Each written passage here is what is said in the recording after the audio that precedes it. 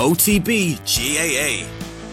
And all of a sudden, Kerry are totally up. They never ever got a chance to build again after they got a score, and that was down to Cluxton and the movement outside. Subscribe to the OTB GAA podcast feed wherever you get your podcasts. The Football Daily on Off the Ball.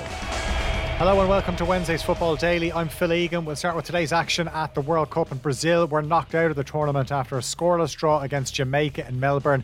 Jamaica are into the last 16 for the first time, and they qualify as runners-up from Group F. They conceded no goals in their 3 games and scored 1. It's the end for Brazil legend Marta, who started the game, but that's the end of her 6th World Cup. France go through as group winners. They beat Panama 6-3 in Sydney.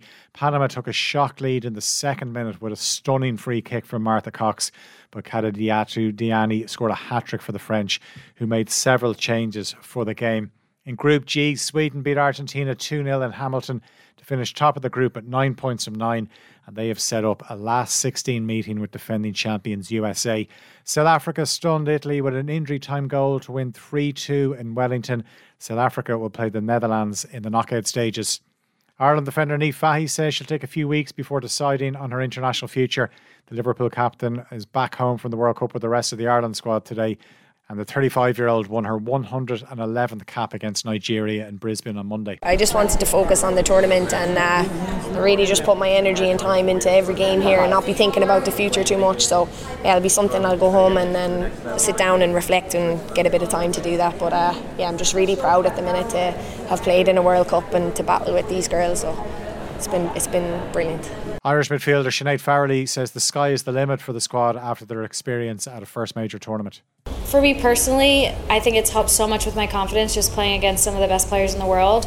I think as a team also it's just building our confidence, and I think we're just excited to keep building with this group and excited for the next camp, for the next game, because we know we can just keep getting better. The potential is unlimited, and we just want to keep challenging ourselves. This experience kind of brings everyone together.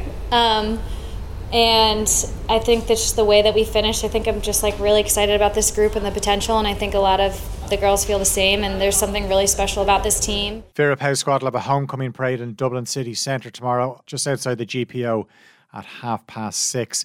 Daryl Horgan has returned to Dundalk. The Galway man rejoins the club 7 years after he left to move to Preston. Horgan spent time on loan with Stevenage last season, and his contract at Wickham expired earlier this year. He won 3 league titles and an FAI Cup at Dundalk. He was, of course, a teammate of the current manager, Stephen O'Donnell. Liverpool boss Jurgen Klopp says it's not helpful that the transfer window is open nearly 3 weeks longer in Saudi Arabia than in Europe. The transfer deadline in Europe's top leagues is on the 1st of September. Saudi Arabia's runs until the 20th. It could mean a very uncomfortable 3 weeks for several clubs in Europe, with the Saudis showing no let-up in their bid to add to their high-profile signings. In June, 4 of the leading clubs in Saudi Arabia were taken over by the country's public investment fund, which also owns Newcastle. Klopp says it's just something they're going to have to learn to deal with. Pretty much the worst thing is that the transfer window in Saudi Arabia is 3 weeks longer open, if I'm right. I heard something like that, than at least in Europe. That's not helpful. So there must be, UEFA, FIFA must find solutions for that. But in the end, I don't know in this moment what exactly will happen. It is already influential for us, for sure. But we will have to learn to deal with it, and that's what we do. Now, Liverpool have tabled an improved bid of around £41 million for Romeo Lavia, but it's still well shy of the $50 million that Southampton want. It's been reported Liverpool are exploring a deal for Brazilian midfielder Andre of Fluminense as an alternative for Lavia. Former Liverpool forward Sadio Mane has left Bayern Munich to join Al Nassr. The 31-year-old scored 12 goals in 38 games for Bayern last season after making the move from the Premier League last summer, and it appears the German champions have recouped most of the €40 million they paid Liverpool for Mane. Chelsea have signed teenage midfielder Leslie Ugochukwu from Rennes on a 7-year contract. The France under-19 international moves to Stamford Bridge for a reported fee of €28 million. He follows Christopher Nkunku, Nicholas Jackson and Angelo Gabriel to Chelsea. Defender Axel Disasi's move from Monaco is expected to be completed in the next few days. Barcelona forward Ousmane Dembele will join PSG, according to Barca boss Xavi. The 26-year-old France international was an unused sub in Barcelona's 1-0 win over AC Milan in Las Vegas last night. Dembele has scored 40 goals in 185 games since he joined the Catalans from Borussia Dortmund in 2017 for €150 million.